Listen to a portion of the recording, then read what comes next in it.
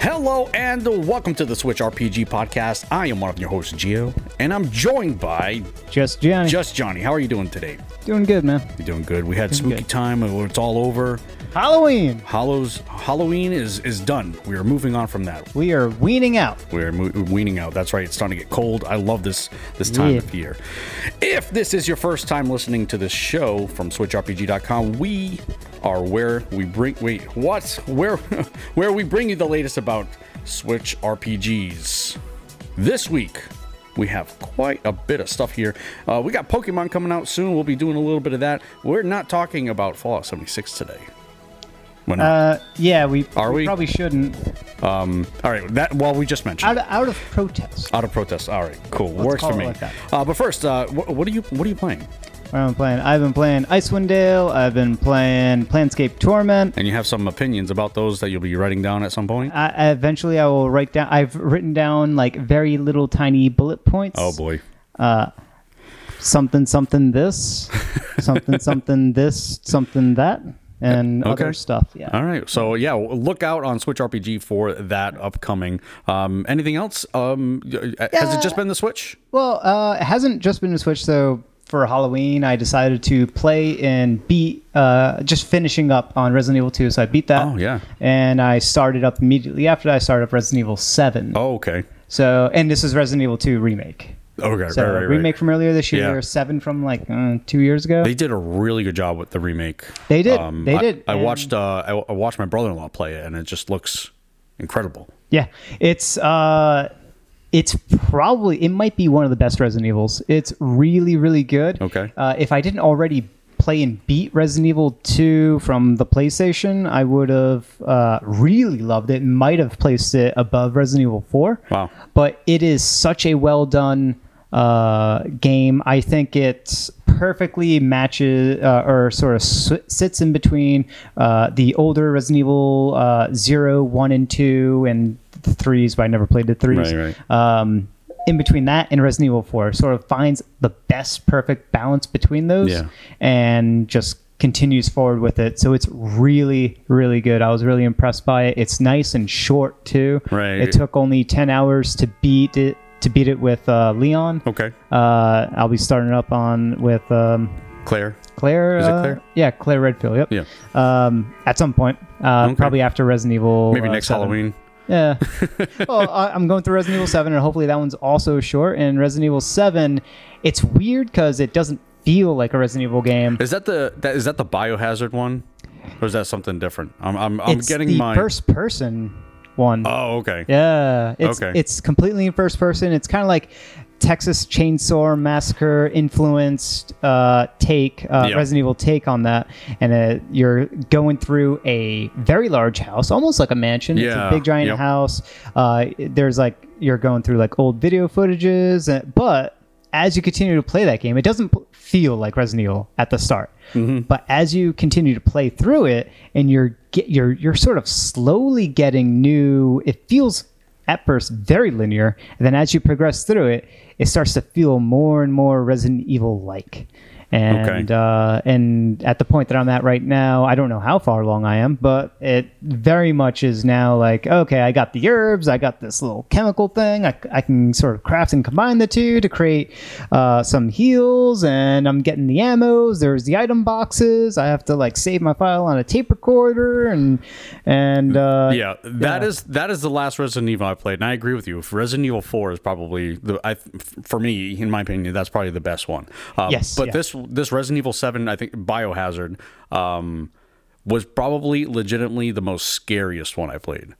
The first part of the game, it genuinely creeped me out. It had that right. You had that Texas Chainsaw Massacre feel, and then once those black blobs started getting into, I forget what they're called. Annoying. That's what they're called. Oh, that's what they're called. Annoying. But until you get the shotgun, then they're like no problem. Right, but I mean the initial part with that dude, that old guy, is just chasing you around. Yeah. I'm done. I couldn't do it. So because I beat Resident Evil 2 first, that wasn't really much of a problem, like scare wise. Okay. Like, sure, there was like a little bit of jump scariness. Yeah, there was a lot of that. Yeah, but coming from Resident Evil 2 definitely, the remake raised the bar. And then now, going through Resident Evil 7, I could have seen it being much scarier than what it currently is. It feels less, it feels more claustrophobic and less freeing of the character, because you don't, even though it's in first person, you still don't feel as fully in control. The environment feels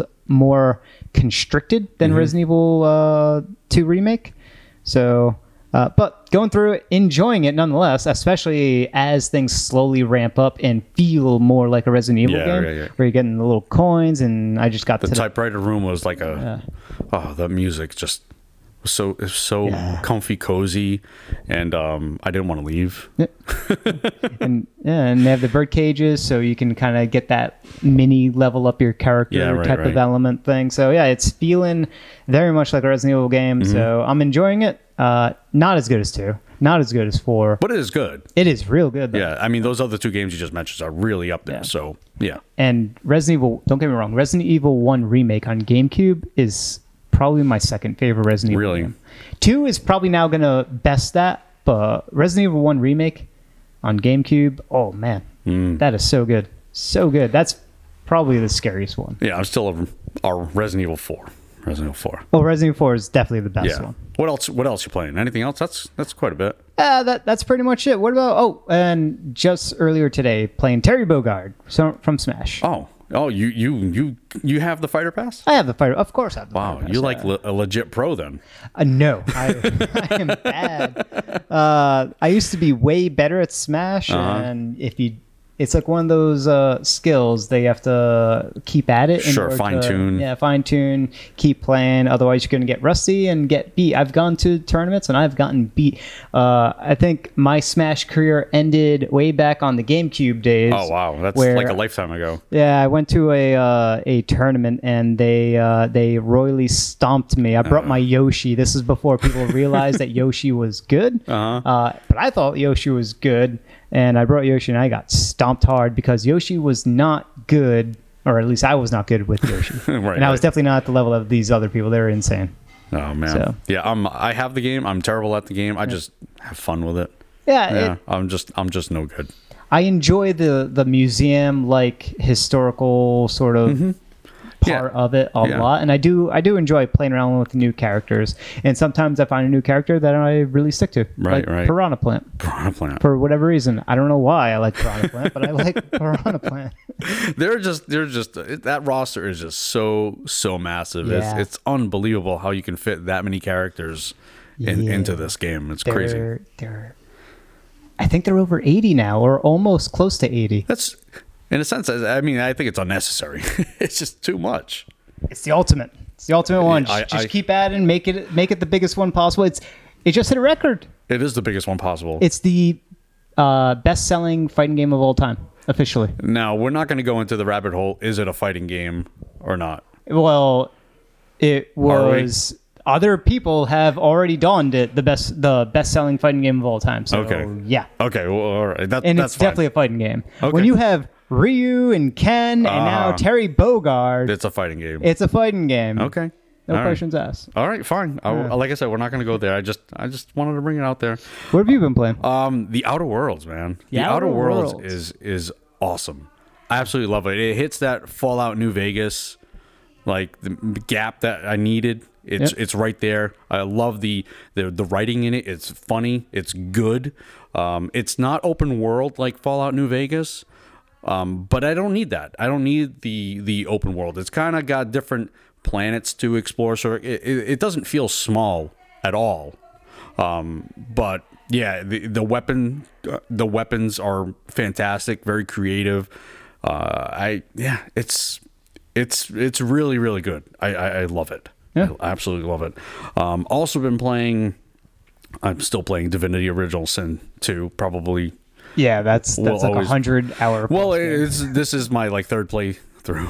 Oh, wow. I have done so many different play styles, so I'm just kind of doing a lot of experimentation. So and I'm doing it for YouTube, so it's kind of fun doing that. Have you played the game with other people? I played with my brother-in-law. I found that it slowed the campaign, our story progress really down, because I could only play, because it was on his account, so I could only play that storyline when he was available to play it. I couldn't carry the story through unless he was on. So it was kind of like I said, it really slowed things. Was that down. Locally, or could you do it online? No, you could do it locally. We did have a few play sessions where we did it locally, but it was all online. It was all online. Okay. Yeah, that was through Xbox where I did that. So he would play at his house, I would play on mine, and we could only play that specific campaign when he was playing. Yeah, that definitely slows it down. Yeah, so it slowed it down tremendously. But yeah, I did play it co-op, and the way they don't have it for the Switch, but if you play local online co-op on any other version except for maybe Steam, I thought the Switch version did have local. I don't think it does have local. I am probably wrong on that. I could look it up. Go ahead. Okay. Well, either way, the way they integrate it is really cool, because your characters, you can have the split screen. And each character can go different ways, and then when they get in the same area, it blends together. And the way they do it on the Xbox version is really, really cool. I wish they actually did have it there. They don't have local co-op; they have local play. Is what the Switch has. What is local play? Local play. So we each have our own individual Switches, and then we can play that way. Yeah. Okay. Yeah. Yeah, but it's not co-op in terms of we're using and sharing the same Switch. I actually like that local play better than online. That reminds me of like the Monster Hunter days where my friends and I would all get our Wii U's together in the same room. That's a lot of equipment. And well, you didn't really need TVs, right? No, you have. Well, it depends on the game, though. Well, this was for Monster Hunter. Okay, so it was just the console and the gamepad, and we would all play Monster Hunter together. Some people would connect to a TV, but some people would just be perfectly fine on their. It just depends on the game, because other games just utilize that gamepad differently. I know, for example, with Xenoblade Chronicles X, that was your map and kind of inventory management type of setup. That was not a good game to play on the gamepad, but the gamepad functionality was good. Yes. Yeah. I totally agree with that. Outer Worlds, Divinity, and I've been doing a bunch of stuff for YouTube. I just recently picked up Cat Quest 2, kind of a really simple, kind of casual RPG. Yeah, the art direction and the art style in that game, it looks really good. I love it because, the overworld, I guess you can call it, is basically a map, but you're actually fighting, enemies on the map, and then you can go into dungeons. So it's really kind of cool. Yeah, it's like an action-y, isometric... RPG, but are the dungeons, when you go into a dungeon, are they procedurally generated, or? I'm not entirely sure. Once you're done with a dungeon, I haven't really felt the need to go back into a dungeon, so I'm not entirely sure if they're procedurally generated. The only thing with that game is that it looks really well polished, really well done, but it also looks a little shallow regarding depth. Like, it's really just go around the world, attack stuff, and dodge the attacks. Yeah, and that's why I said it's a casual RPG. Yeah, it's more for your casual fans to kind of get into, kind of shoehorn them into RPGs in general. So like a Diablo Light, without the loot drop grind. It's super light. Oh yeah, we'll say super light, but it's a fun game. It is really fun. Light and cuddly. Very cuddly. And yeah, so that's kind of what I've been playing. So let's move on to the news. We had BlizzCon. Oh man! And really excited for Diablo 4, which there was no information on that regarding the Switch version, or any. They did mention. Did they? I think they mentioned the consoles, right? Yeah. But they didn't say. Did they say actual PS4? They might have said, because that must have been a flub, because there's no way Diablo 4 is coming out on PS4 and Xbox One, because just Blizzard time does not align that. Why would they release a game like that? If it at its earliest, it's going to be a 2021 game, which means it's going to be a game that releases a year into the next gen consoles. Right, but I mean, at this point, I don't think they're going to go ahead and say PlayStation 5 or Xbox Scarlet or whatever it's called. They're not going to go ahead and ruin other people's plans. Right, Do you know what I mean? But I mean, the cat's out of the bag. With PlayStation, yes. Well, even Xbox has been talking about the next gen console, Project Scarlet, whatever they're calling it. So I mean, what's to say that this one wouldn't be, I guess, backwards compatible, or I mean, I think we're right on that border where they're definitely that generational border. They're definitely the games that you're gonna see come out in 2020 are definitely going to release twice. They're going to release whether if they're earlier in the year, they're going to release, and then they're going to release again for the next gen consoles. That's definitely happening, no question about that. I mean, I don't see why they wouldn't do that, because not everyone's going to jump on that next gen train right away. And the fact that what was it, Sony, the PS5 is going to be backwards compatible. So if you could buy, is that set in stone? I thought that was a rumor where it was going to go backwards compatible all the way to the PlayStation. Well, I don't know how far back they're going to go, but they PS4? They did say PS4 backwards compatibility. Once again, I'm not putting all my eggs in that basket because Sony has been doing weird stuff and announcing weird stuff. But I believe it was Mark Cerny specifically that said that there would be backwards compatibility. Just wait and see. You know, you're right. You don't want to put all your eggs in that basket. Yeah, I could be wrong. Yeah, who knows? Yeah, you're probably wrong. Yeah. So there was really nothing, Switch related. I don't see why, Warcraft 3, was it Reforged? Yeah. Reforged. Why can't the Switch get that? It can, but this is Blizzard, and they don't think that RTSs. They tried RTSs back on the N64 with StarCraft, StarCraft 64, and the sales weren't good in that game, obviously. Yeah. And they don't. And no one has. But times are different now, obviously. They've tried. Like multiple companies have tried to bring RTSs to console, and only the very few that are able to do it the console way, instead of trying to take like a PC RTS and make a PC RTS work on console. If you just make a console RTS, it will work. Yeah, I think that's the biggest problem. We were actually talking about this behind the scenes, where RTSs are just difficult to play on. I was saying that they're difficult to play on a controller. PC RTSs. So let's get this correct. Like PC RTS, like because I mean, I haven't played any other RTSs. Well, Pikmin. Have you played Pikmin? I have played Pikmin. Yeah. Pikmin is an RTS. I guess you could say that. Yeah. Where's Pikmin 4? Where is Pikmin 4 indeed? That game has been done, and Miyamoto is just like holding on to it. I don't mean to derail the train, but yeah, I mean, what other RTSs are there that I can play on a console that's made for a console? Tooth and Tail. Tooth and Tail. Yeah. Now you mentioned this Tooth and Tail thing. It's really the character design that you're kind of explaining are really, really interesting. It came out. I think it came out the year that Breath of the Wild came out. So 2017. I think the game came out then. And it was in my top 5 games of that year. Wow. Or almost made my top 5 games that year, because Xenoblade also came out that year. And Mario Odyssey also came out that year. That was an incredible year. That's quite a cast there, yeah. But yeah, Tooth and Tail is phenomenal. And they did RTS controls. They made an RTS work on console because they changed the system, right? It's not point and click and sort of micromanage your units. They remove the element of having to micro your units, and that's the part that doesn't work well on consoles. And they realize that, and the game actually plays better when you're playing it on a controller, because when you play it with keyboard and mouse, it works the same way as it does on controller. So they designed it controller first instead of keyboard, point and click, micro first. So it's like, I think even the developers had a phrase, they called it like popcorn RTS. Popcorn RTS. Yeah, meaning it's like something that everyone can enjoy. Okay. You don't there's no entry barrier to entry. Okay. You can get up, pick up the controller and start enjoying how to play this RTS. May not be very good, but you'll get good, and being able to micro won't get in your way. Yeah, it won't be clunky, it won't be cumbersome.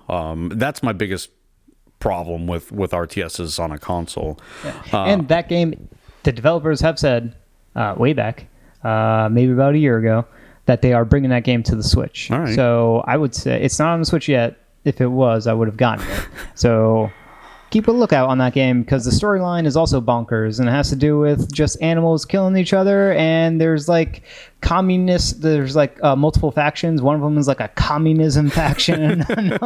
another one is the KGB faction. Wow. Okay. It's just weird. It's all right. really cool too. So it was Tooth and Tail. Tooth and Tail. All right, cool. What else did Blizzard have to say? They mentioned Diablo Immortal. No, they didn't. They didn't. All right, that was surprising. That's good though. They might have mentioned it in the panels, but I didn't see the panels. It was. I saw their to the main announcement. Yeah, that's basically what I watched too. And as far as anything else was concerned, there really wasn't. Yeah. And I bet if they did talk about Diablo Immortal, they probably could because I could see in the future that Diablo Immortal makes its way over to Switch. Sure. It's a mobile at heart game. Yeah. So yeah, I could see that easily coming over as well. They mentioned Overwatch, but we're not going to go into Overwatch 2 and the next expansion of World of Warcraft. But yeah, Warcraft 3. I don't know. Blizzard's kind of out of the RTS sort of game as is. Yeah, they're MMOs right now. Diablo is their thing. Overwatch is their thing. Yeah. That's it. They don't like RTSs anymore. Blizzard, they just want the dollars now. That's it. So. And then they're into their whole Battle.net client. All right. So, yeah, moving on. Dragon Age. I haven't heard that in a long time. It's still a ways off. EA has finally told us during their recent earnings Q&A, the topic of Dragon Age came up. EA's CFO Blake Jorgensen stated that the project probably comes after fiscal year 2022, meaning sometime after April 2022. He didn't extrapolate too much further than that, claiming that EA doesn't typically give multi-year guidance, but finished by stating plans are underway. So there is something coming, and I think we did have a couple of snapshots or images about, yes, they were kind of in very early development for that. Yeah. But yeah, they're kind of a ways off for that. They were in development with that many years ago. I think I remember when EA did the press conference where they showed like headshots of like different developers. They mentioned Dragon Age while also mentioning like Mass Effect Andromeda before Andromeda released. Wow. So, I mean, this game has been in development for at least 5 years, probably longer. Unless there were issues where they just stopped development, stopped total production, and then kind of just kept it on the back burner for a little bit, and then kind of just now they're starting back up again. Who knows? Certainly, like a small team to experiment what's going to be the new thing. How do they sort of take the game and move it forward? Because there were a lot of things in Inquisition that just was not good. I mean, it looked visually. I thought Inquisition looked really good. It did look good. I thought the animations with the magic. I thought the attacks were kind of floaty, almost Fallout-esque style, where it didn't really feel like I was hitting anything. Yeah, nothing was connecting. But I mean, like I said, it looked beautiful, except for the times where I'm traveling from one point to another where there was absolutely nothing. Yeah, it was pretty barren, and the just garbage quests that they sprinkled along the way was just completely mundane. And please don't do that again. Do not make your RPGs into a meaningless grind fest. Yeah, well, I hope they have the right people in there. That's for sure. Yeah, and I have no clue why that game won so many Game of the Year awards. Inquisition did? Yeah. I'm going to have to look back and see. It won, I know it won IGN's, and it won a bunch of others. Wow, okay. And it shouldn't have. No. At all. No. You're right. There's way better games that came out. Oh, geez. So, yeah, moving on here, we got 3DS games come to the Switch. Oh, yes. And they may be games that were originally canceled, but don't get your hopes up on some Metroid games. So, last week, Nintendo's president suggested that the company was interested in bringing more 3DS franchises to the Switch, given how well Luigi's Mansion 3 did. And the upcoming Sword and Shield turned out, but I don't know how that relates to 3DS. Maybe because Luigi's Mansion Dark Moon did well, and Pokemon generally is a 3DS or a handheld title. And Luigi's Mansion 3 is doing really good, so they might bring back the older games. I mean, The 3DS didn't sell DS numbers, right? I think it's at somewhere right around like 60 million. I would actually say that people probably were still playing their DSs. Maybe that's why. Because I mean, there was really no need to, unless you really, really like that 3DS. There was just less great games on the 3DS. Yeah. And I partly blame Konami for this. Konami, your fault. Why is it? Because on the DS, there's not one, not two, but 3 fantastic Castlevania RPGs. And on the 3DS, there is Goose Egg. None. There are Castlevania games on the 3DS. But just not They're not RPGs, and they're garbage. They are made by developers that ruined the Castlevania franchise, but they did redeem themselves when they did the Return of Samus. Okay, yeah, which was... Samus Returns. I forgot what it's called. They flipped Metroid the names. 2. the Metroid 2 remake, not the fan one, the legit one. The legit Nintendo one, yeah. back. We can't. Can we even talk about the fan made one? Love the fan one. Fan one is so fantastic. I don't know if we can even mention that. We'll get struck down. But the official Nintendo one's also really good. No, it is. It is good. It is awesome. It is good. I still prefer the Metroid 2. I think it's Return of Samus, which was or Samus Returns. I think it's Samus Returns. The Game Boy one. You prefer the Game Boy Game one? Boy, yes. Are you insane? I am not insane. Well, I have been called worse, but yeah. You are insane. Okay, well, thank you. That is a terrible game. No. It's not bad. It's great for like a Game Boy game, but man, it's just it's too claustrophobic. There's no map. It's a Game Boy game. Yeah. So I believe there was a map. There is no map. I will show you. Show me the map. I'm not going to show you right now. Remind me. I will show you the map. All right. So yes, the suggestion is that recent remasters like Mario and Luigi Bowser's Inside Story bring it underperformed because of bankruptcy of the developers Alpha Dream. Well, yes, it's true, and I think if that was either remastered or just ported over, that would be fantastic. But there are many other games. I believe there were some Fire Emblem games that were canceled. That could potentially make it over. So there's a good amount of 3DS games that could get the graphical improvements, bells and whistles. Mm-hmm. For example, the Pikmin game, the alleged Pikmin 4, which was not a Pikmin 4. Maybe it was, but it was a 2D side scroller, which is weird for a Pikmin game. Right, it is. But that could be brought over to the Switch. I mean, I won't mind. At this point, getting ports of 3DS games, even if they did nothing but port the game and increase the resolution, I would accept that. I would accept that, and it would be way better than the avalanche of garbage bin titles that are on the eShop every single week. Oh, there are a lot of bad ones. There are a lot of bad ones. They just over discount themselves to the point where they're trying to shoot up the rankings. Yeah, I've seen some that were like 3 cents or something like that. I bought one for 2 cents. Why would you do that? It ended up being free. It looked like a cool game. It was like a bullet hell shooter. It ended up being free because I just used 2 gold coins and I was like, "Oh, free game." You're part of the problem. I am a problem, and I'm also part of the problem. But I wouldn't mind like something like Bravely Default. Bravely Second is okay, but Bravely Default was fun. There were there's a lot of Fire Emblem games on there, but. A lot of Fire Emblems, the Bravely Defaults. There's Etrian Odyssey. Yep. I think that one's actually coming.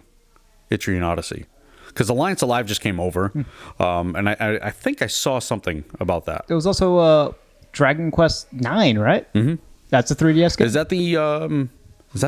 That's not the MMO. MMO is 7, 10, 11, 12. I don't know. It's X. I am 10. losing track of these. Things. It's unbelievable. So yeah, there are plenty of 3DS games that can come on over. Yeah, and DS. I mean, if they open up that little Pandora's box, because the 3DS could run DS games. Yeah. So if you could just tap into that market, oh man. I don't know that they'll ever do that though. There's many more better overall games on the DS. That would be on the publishers. Say for example with Square Enix, if they wanted to bring back some of the, I think they did Bravely Default. Well, I mean they could easily bring that over and port it over like they've done with a lot of other games. So, I mean, that would probably be on them. But if we're looking at just Nintendo, well, Fire Emblem's a second party, I guess you could call it. But, Fire Emblem games. No, Fire Emblem is Nintendo owned. Okay, but it's definitely Nintendo product, but the developers is what... It's not Nintendo. It's not Nintendo. I can't think of. But they are a second-party developer. Mm-hmm. But that's also the same relationship between Rare and Nintendo back in the day. Right. Or Retro right now is Retro right now. You got Monolith Studios. Yeah. So these are now officially Nintendo-owned franchises. So and Fire Emblem, I mean, that's old. They grew up with Nintendo. And then what do we have here? You wanted to quickly mention something here. We had this for last week. I don't know if you wanted to mention this again. Something regarding the creator of Earthbound. Yeah, he just made some interesting comments relating to Earthbound, and not necessarily about a potential Mother 3, but more so about how the game even came to be. And there's an article on it. The article is on where is it at? It's on 1101.com. Yeah, 1101.com. Just go there, read the article, or you can even find that article. It's kind of buried a little bit now on My Nintendo News. Go to either of those places. It was just, there were some interesting interview sort of enlightening things to learn about how that person in particular, his first game he ever developed was Earthbound, or not developed but directed, oversaw was Earthbound. And he went to Miyamoto, and Miyamoto was the one who kind of made that happen by he had a chat with this person for a different reason altogether. and it was, if you read the article, I don't want to spoil it too much, but it was just fascinating that Miyamoto believed so much in this person who was not in the industry as a game developer, and decided to listen to them. And I guess this pitch must have been one hell of a pitch, because Miyamoto put together a team, called this guy up like, I don't know, days, weeks, or a month later, and said, all right, I got the team, come on in and make the game of your dreams. That's awesome. The now Earthbound has kind of taken on a culture of its own at this point, but that game, I remember when the game came out for the Super Nintendo, in the Western release, that game was it came out really late in the Super Nintendo life cycle. So I don't know that it got a lot of the accolades that it should have gotten, honestly. But like I said, it's now taken on this. Yeah, and it's a rare car, and it did come out in the States, and it's I actually have the cart. It's not mine, it's my friend's. He just never took it back. Don't tell him. It's his, and he can grab it whenever he wants.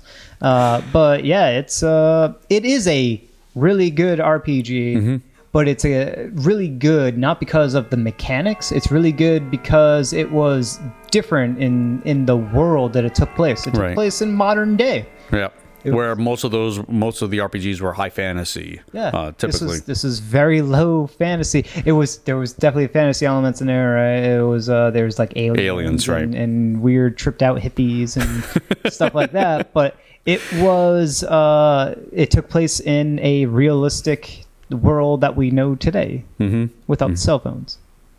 I don't remember that. So long ago. No cell phones. No cell phones. The Smash Direct happens. We'll briefly mention this here. Terry Bogard and all that stuff. Yeah, Terry's hard to use. He's a very complicated character. He plays more like Ken and Ryu, but even more complicated than those two characters. So you got a lot to learn. You have a lot to learn, and he might be... he definitely looks like he could be better than those two characters. So and those two characters maybe will be in tournaments here and there, but Terry Bogard being potentially better than those characters, you'll probably see Terry somewhere in the tournaments. But more importantly, just before that happened, I think this happened like a day ago or 2 days ago, there was this interesting rumor posted by a person, a rumor spreader person. Rumor spreader. Who has been proven right. A leaker? Can we call him a leaker? A leaker, right. Yep. Sounds That's weird. a better word. Yeah, it just sounds gross, but... Sounds grosser, but better. Yeah. Yeah. And this leaker has been right before in the past, and this leaker said that there was going to be... and showed off. Not only did they show off images, which could be doctored, also showed off video. Huh. And they claimed that it was video from a debug build of Smash, which is definitely a thing. And once again, there is a place that you can sort of see this stuff. It's on Dexerado.com. You can go there and search for if you just do a Google search for Geno Doomguy Ultimate Leak, and I already just said what it is. In that video, you see the two Mii characters. One of them has on, what was the cloud person in Super Mario RPG? The cloud person, Mario RPG. I can't believe it. That was. I don't remember. He's like a cloud. I know. He could punch. He was a what? He was a spell cast. What was he? He was kind of a cloud person. Cloud? Can you do that again? Cloud. Okay. And the other Mii fighter or Mii character had on a helmet of the. Oh, I forgot. It's like the big fat floating head with a big giant mouth, gaping mouth, and multiple eyes, or maybe one big eye. I forgot. But it's clearly a character from Doom. All right. And they were worn as helmets on the Miis. And then playing in that was Terry Bogard. Okay. Or no, Ken. And I think it was Ken specifically because the leaker goes by the alias of Ken Smash or something like that. Oh boy. And there's speculation that Geno might be the last, or potentially one of the fifth fighter, one of the unannounced fighters might be, okay. Or Doomguy. Doomguy. Yeah. I have no allegiance to any characters. I barely play the game myself. But I just love the passion that a lot of these people have with Smash. It's just it's so cool to see. It is officially the biggest fighting game of all time. All right. Let's and the franchise overall.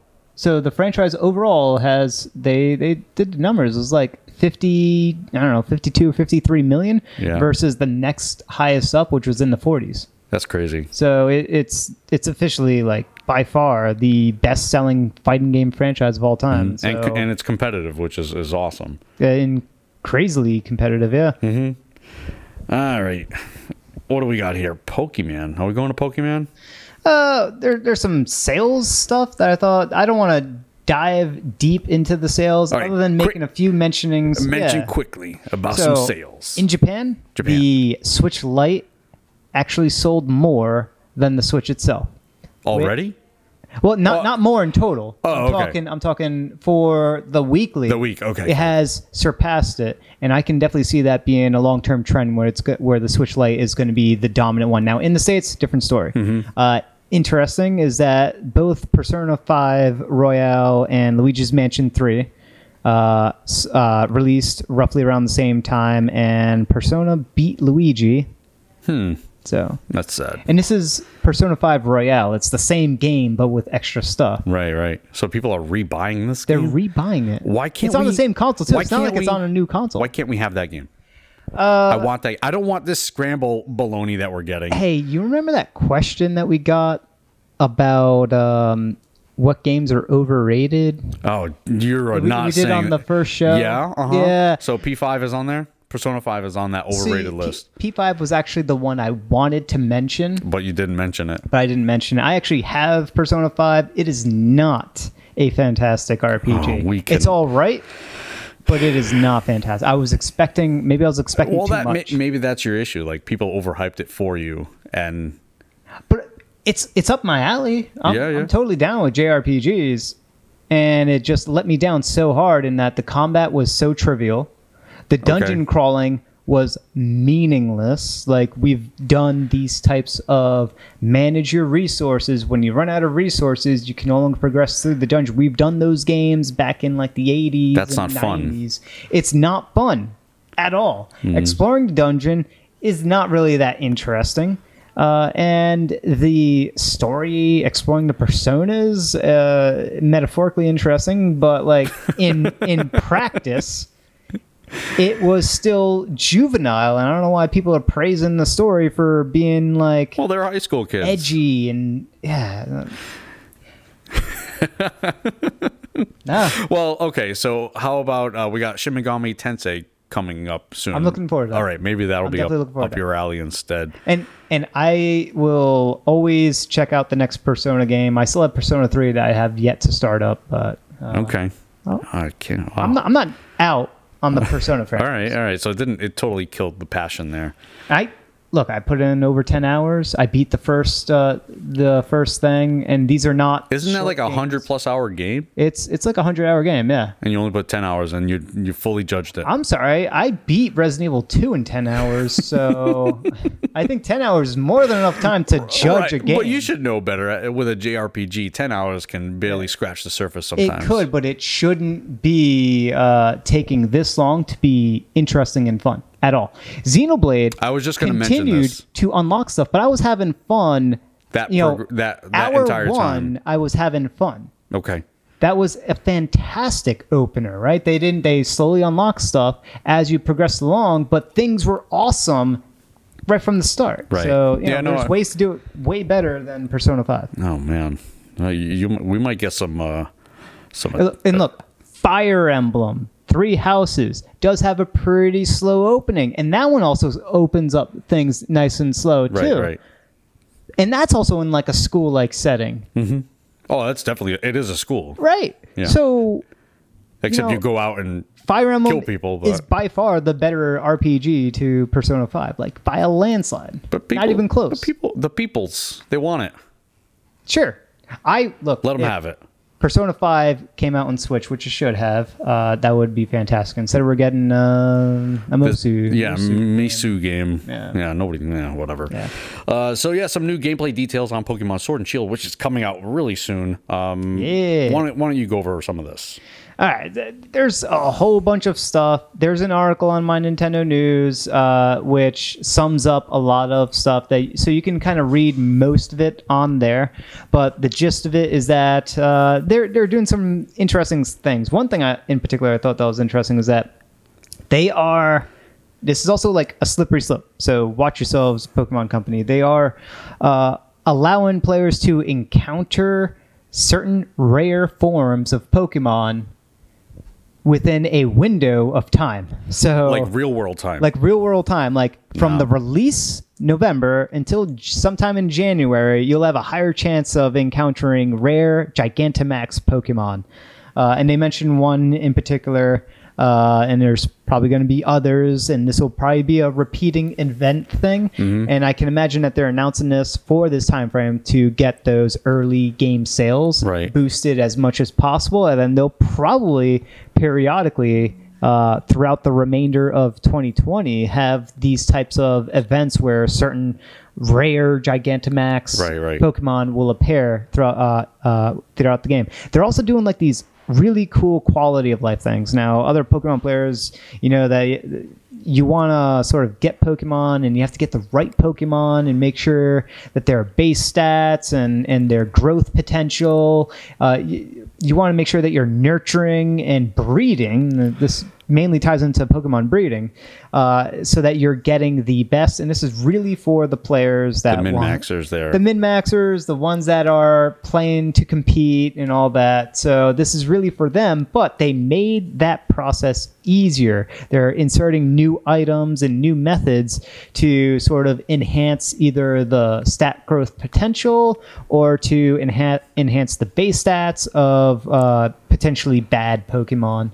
You can sort of bring their base stats up to the best possible version of that same Pokemon. Mm-hmm. So I think that's great quality of life stuff that they're sure, because that would have saved me potentially hundreds of hours, because in X and Y, when I was breeding Pokemon, this sounds really weird, but when I was because you send your Pokemon to a daycare, and all of a sudden they're having eggs and stuff.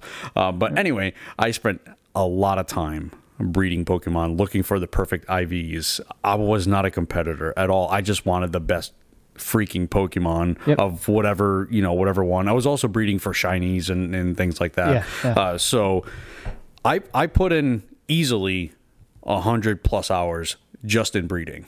Yeah, and these things, when you're putting in that much time, it is not fun. But you're doing it because you there's a better version. Right. And the game itself, the base game, is awesome. It's fantastic. But put these little quality of life things in there so that way we have another way to sort of min-max without having to go the grindy way of min-maxing and having RNG work against our favor and stuff like that. Yeah. They're also funny you mentioned the breeding stuff. So if you take eggs and put them next to each other, and if they meet certain conditions, you can sort of depend on the eggs learning certain egg moves. You Pokemon players know what this is about. So you can that's more reliable as to what type of moves you can sort of give a new Pokemon that's about to hatch from the egg. So you have in the overall creation of a Pokemon, you have a lot more reliability in that, which is yes, like you said, that quality of life improvement. That would have saved me hundreds of hours. Yeah, and it's the egg thing was like a way to kind of cheat the move set that a Pokemon of a certain type could get by being able to learn a move that's not normal for their type. That's how the egg system comes to play, and now you can it's easier to figure out how to tweak that. Wow, like mad scientists. They're also adding, I don't know if they've had this in prior Pokemon games, but I'm guessing probably not, but I could be very wrong on that. But right off rip, they're going to have a competition for online Pokemon battles. It's going to be an official competition. I don't know what's happening with the winner, but you can look up the article, and there's a bunch of other stuff listed there, but those are the things that I thought were the most interesting. The first competition is actually going to start up in December, and that's like a month away from the release. So. Just weeks away. So you gotta get your Pokemon, level them up, start the breeding and the item and min-maxing, and then join that online competition. That's going to be fantastic to see. It's going to be in a stadium, right? That's crazy. It's going to be pretty wild. It's like they're taking the element of Pokemon Stadium, incorporating it into the online play that's going to be baked into the system. So you can kind of imagine like this really nice HD Pokemon Stadium online competition, official too, that you can just join while playing your game with the Pokemon that you collect. That's going to be awesome. That is awesome. Yeah. So then we got a couple more news bits here. Elder Scrolls Blades requires an online connection. This is a mobile port soon to come. I thought it was coming out this year. I thought it'd be out already. Yeah. Did they announce Elder Scrolls Blades this E3 or was it last E3? I thought it was announced in a direct. I think it might have been last year. E3. E3. It was not this year's E3. And they might have mentioned it in a direct as well, yeah. But it was announced last year's E3, and no one's really heard of it. And we kind of assumed that it was gonna come out to the Switch, and I think they even said it was gonna come out to the Switch. But it's been taking a long time, right, for it to just release in general. It's probably out in some sort of beta form on mobile devices. No, you can actually play. I was playing it on mobile. Yeah, so it is available on mobile. Yeah. I've been playing it. I don't see how this is going to translate over to the Switch, to be honest with you. It's a very simplified game. It takes place in a Skyrim world. Yeah, cool. It's not like Skyrim's on the Switch. Oh, wait, it is on the Switch. One of the first games, actually. Yeah. I guess it's going to require an online always connection, and that's the mobile roots coming out there. Yeah, and it's also a free-to-play game, so I'm sure there are people that could take advantage of it not being, online or whatever. So. But don't knock a free-to-play Elder Scrolls game because that franchise is pretty huge. No, and actually, I'm planning on doing a video with all the free-to-play RPGs available on the Switch. There are actually more than you would think. None of them are... No, there's definitely more than any of us can think because there's a whole lot of garbage on the Switch. Well, I'm talking specifically RPGs. There's probably about 600. not RPGs. I'm telling you, man, there's just garbage out there. There are garbage, but there are actually some decent ones out there. You'd be surprised. Oh, definitely some decent ones. Yeah. Then Tencent is hiring. Yeah, this is a little bit of dated news. Once again, most of these articles you can find and links to their original articles on My Nintendo News.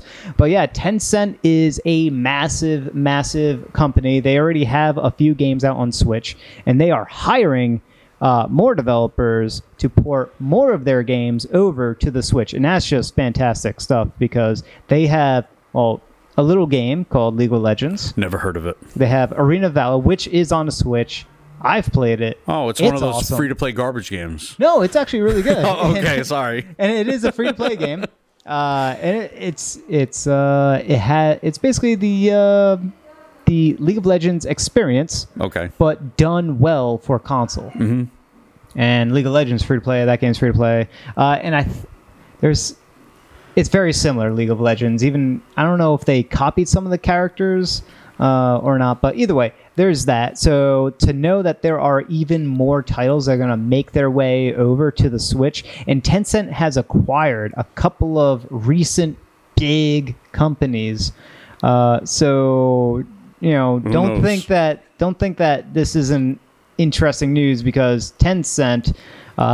If you want, I could look up some of the more recent companies that they acquired because those companies have some really interesting games to go along with them. So I'm excited. Yeah, it could potentially be more RPGs. Off the top of your head, you don't remember because I'd really like to know that. But I'm going to move on from this, and when you find that out, just let me know, because we're going to go into listener questions. We're kind of a little light on time here. So, ladies and gentlemen, it's time to hear from you. Remember, we are all about community here at Switch RPG Podcast. So, if you want to be part of the show, you can email your feedback and questions at podcast@switchrpg.com, or you can jump into our Discord server.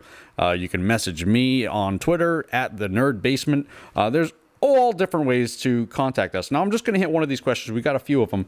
But Two While on Discord says, what do you think of the current state of Nintendo Online with the NES/SNES games? And do you prefer this or Virtual Console?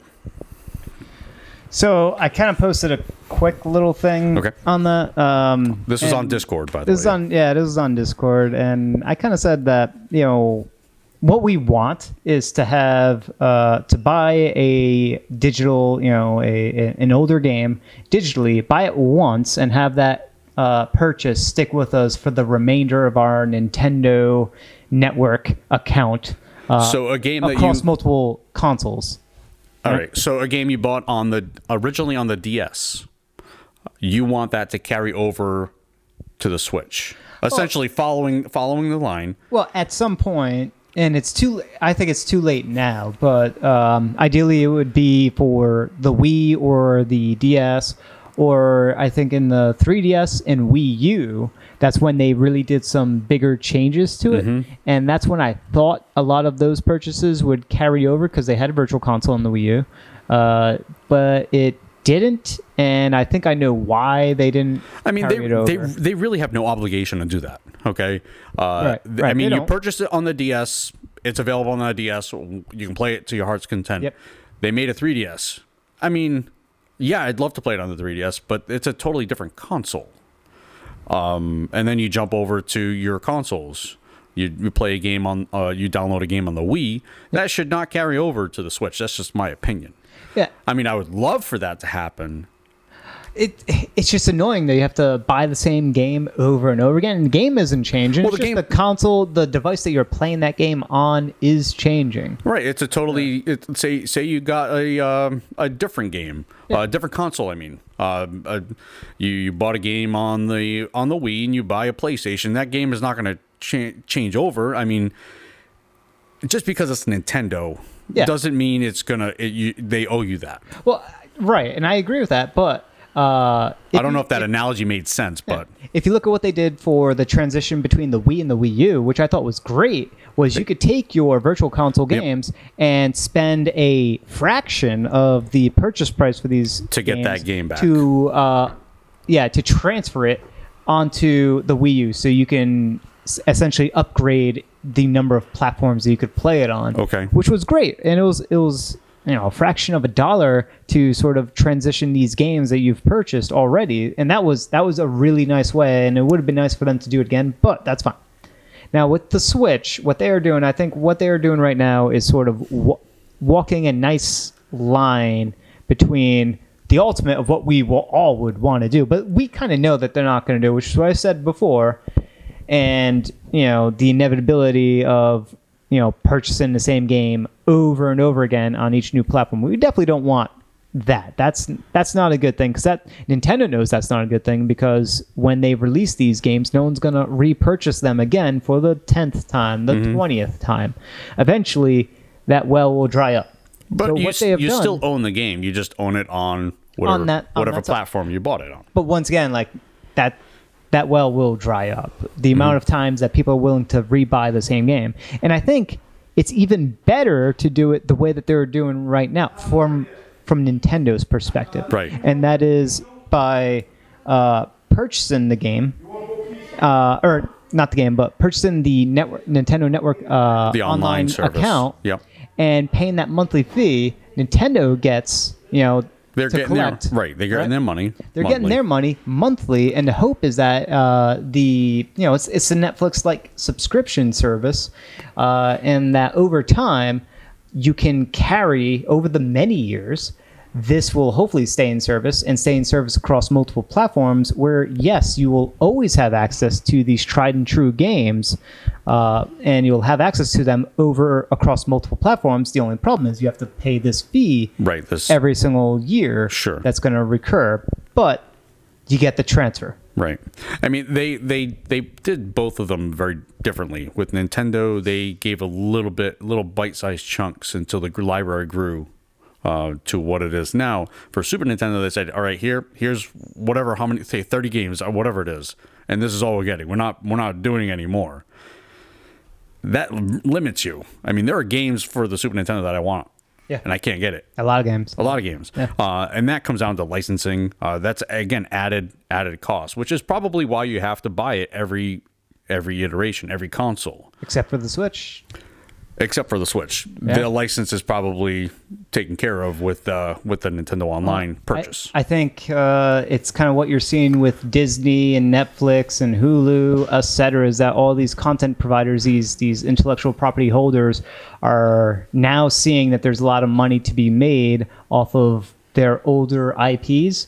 And they're reserving them or charging a higher premium to those that do want to sort of license it out, to resell it on whatever store, or to package it with some sort of subscription service. Right. And you'll notice, again, with those streaming services you're talking about, a lot of them, what they're doing now is they're producing more of their first-party content. They're doing a lot more of that. So they're not having to pay licensing to other movie makers or whatever, so they're making their own content to kind of alleviate that. And that's what you're going to see with the Nintendo Online. You're going to see a lot more first party games rather than third party games, things of that nature.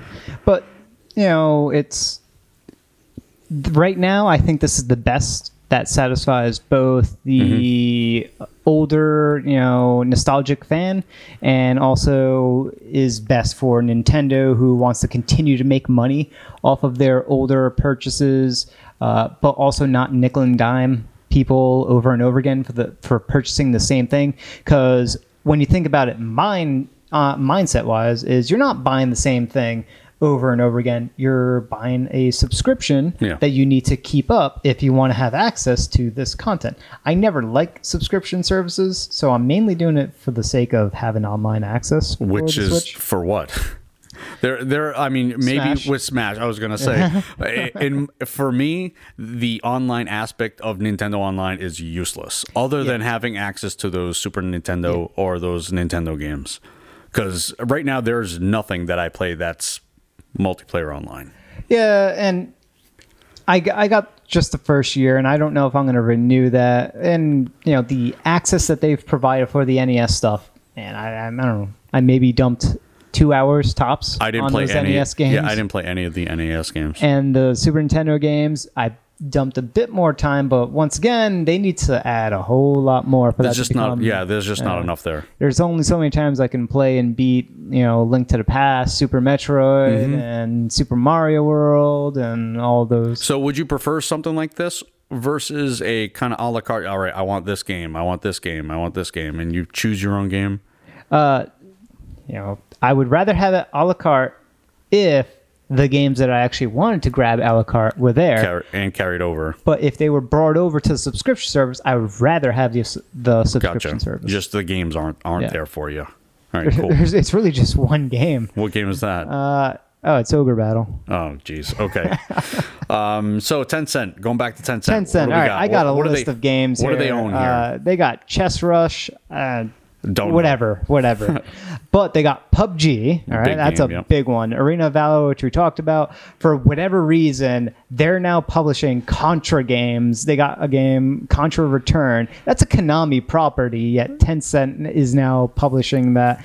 I mean, come on, Konami. What a sad. Well, the latest Contra for the Switch was not so good. Yeah. Well, Konami is just, yeah. They got another game called Honor of Kings. Don't go by ArcAge. ArcAge is an MMO. I would love for that. Oh, I was gonna go buy it, but yeah, ArcAge.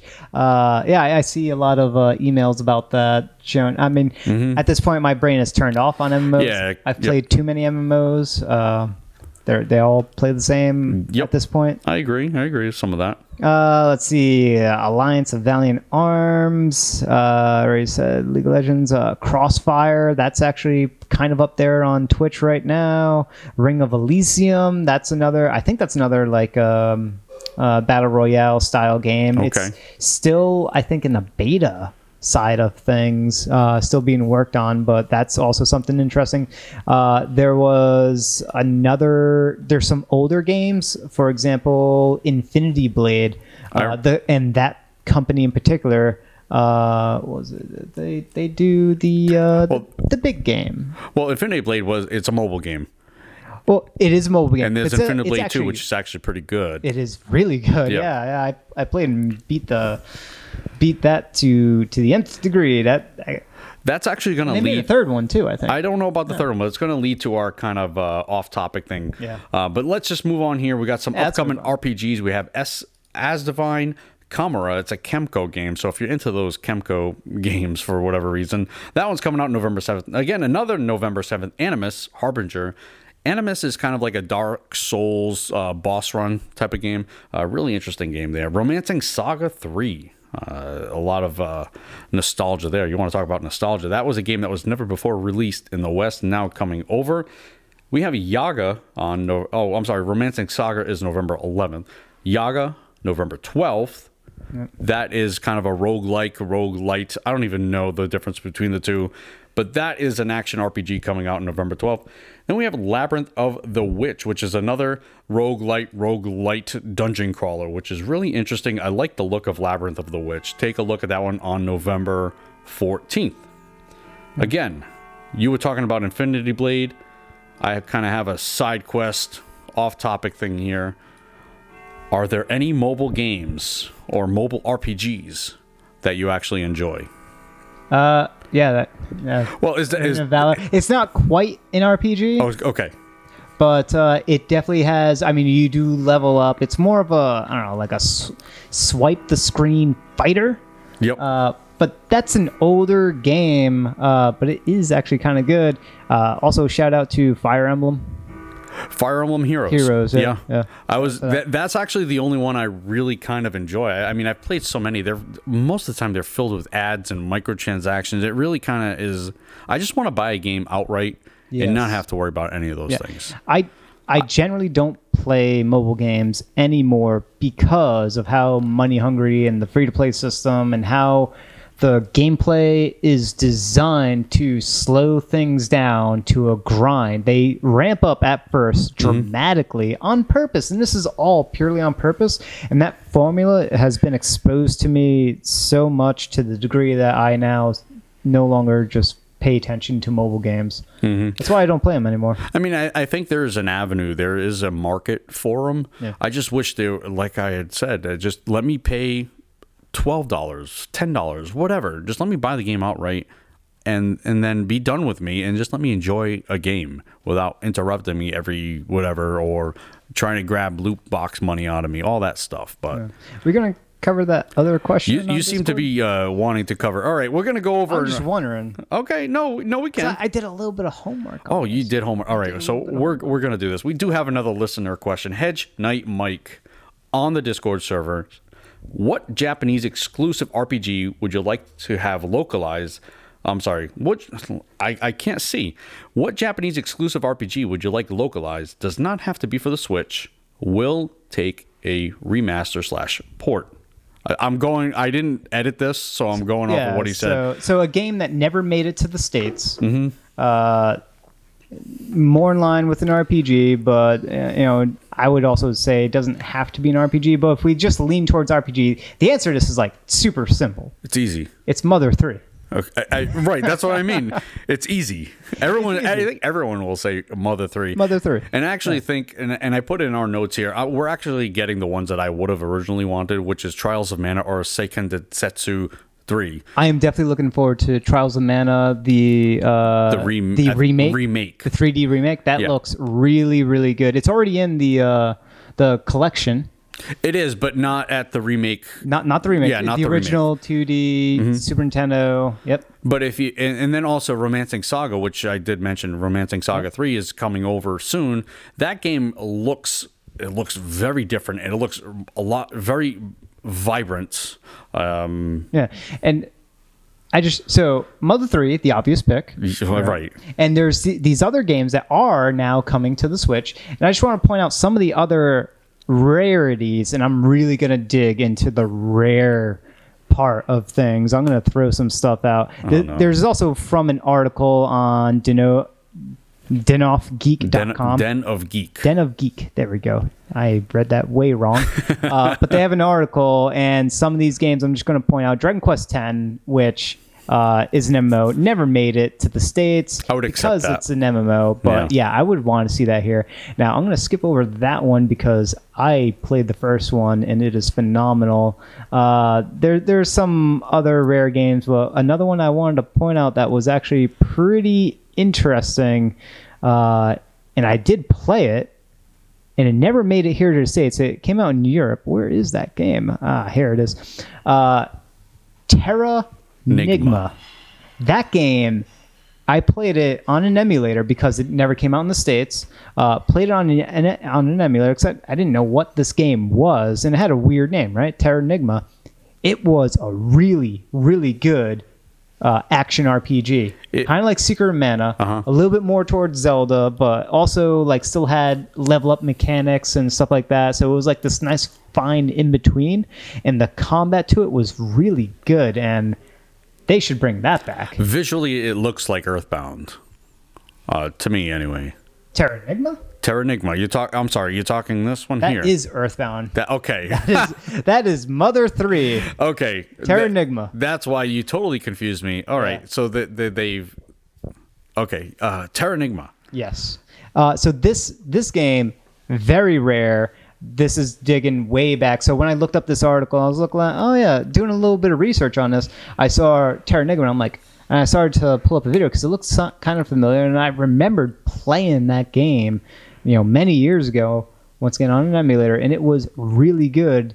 And yeah, it never got brought to the States. So this is one of those like rare RPGs that absolutely should be brought over. Now that I'm looking at the correct image, the main protagonist looks like the main protagonist in Secret of Mana. Yeah, okay. It does. And the gameplay, it plays like Secret of Mana.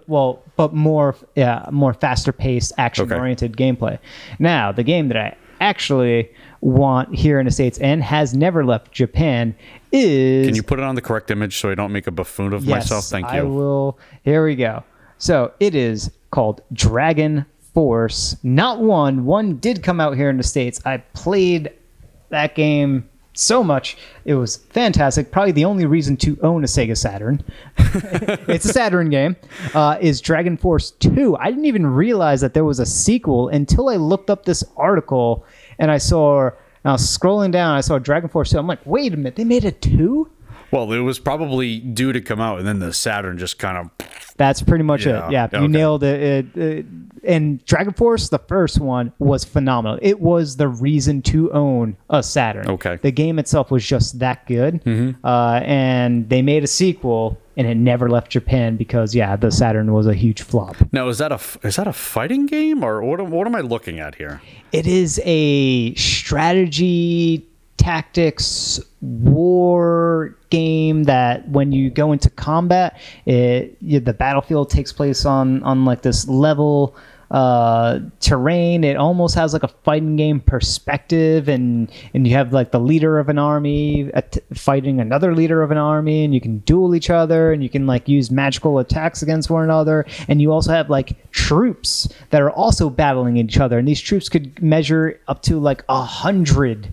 So you'll have like 100 versus 100 big giant warfare battle. And there's like dragons and other mages and, I'm excited cavalry for this. and other mystical things. Who do we need to contact? Sega? It would be Sega. So it's of the Force kind of franchise. Okay. So it has Dragon Force, right? They're Shining Force. All right. So it's sort of akin to that. And any of the Force games are owned by Sega, but they don't treat those games very well. Especially Dragon Force. It's kind of like lost into the nether. So I wouldn't want to see the Sega Saturn game ported, obviously, because it's going to play like garbage now. But what I would love is for them to just take, if not the original, the second one, or both, package it together and just remaster it. Come out with like Grandia 1 and 2. Well, like what they did with Secret of Mana. Oh, okay, right? Yeah, Just have a collection. Just a nice collection, and if possible, remaster or remake that bundle. Both games, because the first one's phenomenal. I never played the second one, but I can imagine that the second one is going to be as good as the first one or better. Okay. I'll contact my folks at Sega. Yes, and we can make this happen. Do you have any games other than Earthbound or Mother 3? Mother 3. I mentioned Romancing Saga 3 Secret of Mana 3, not 3, but Seiken Densetsu Trials of Mana. 3. Yeah. But they're already coming, so I don't need anything else. Except for Mother 3, which we all need. It's not happening. Everyone's all excited about this, getting their hopes up for nothing. Yeah.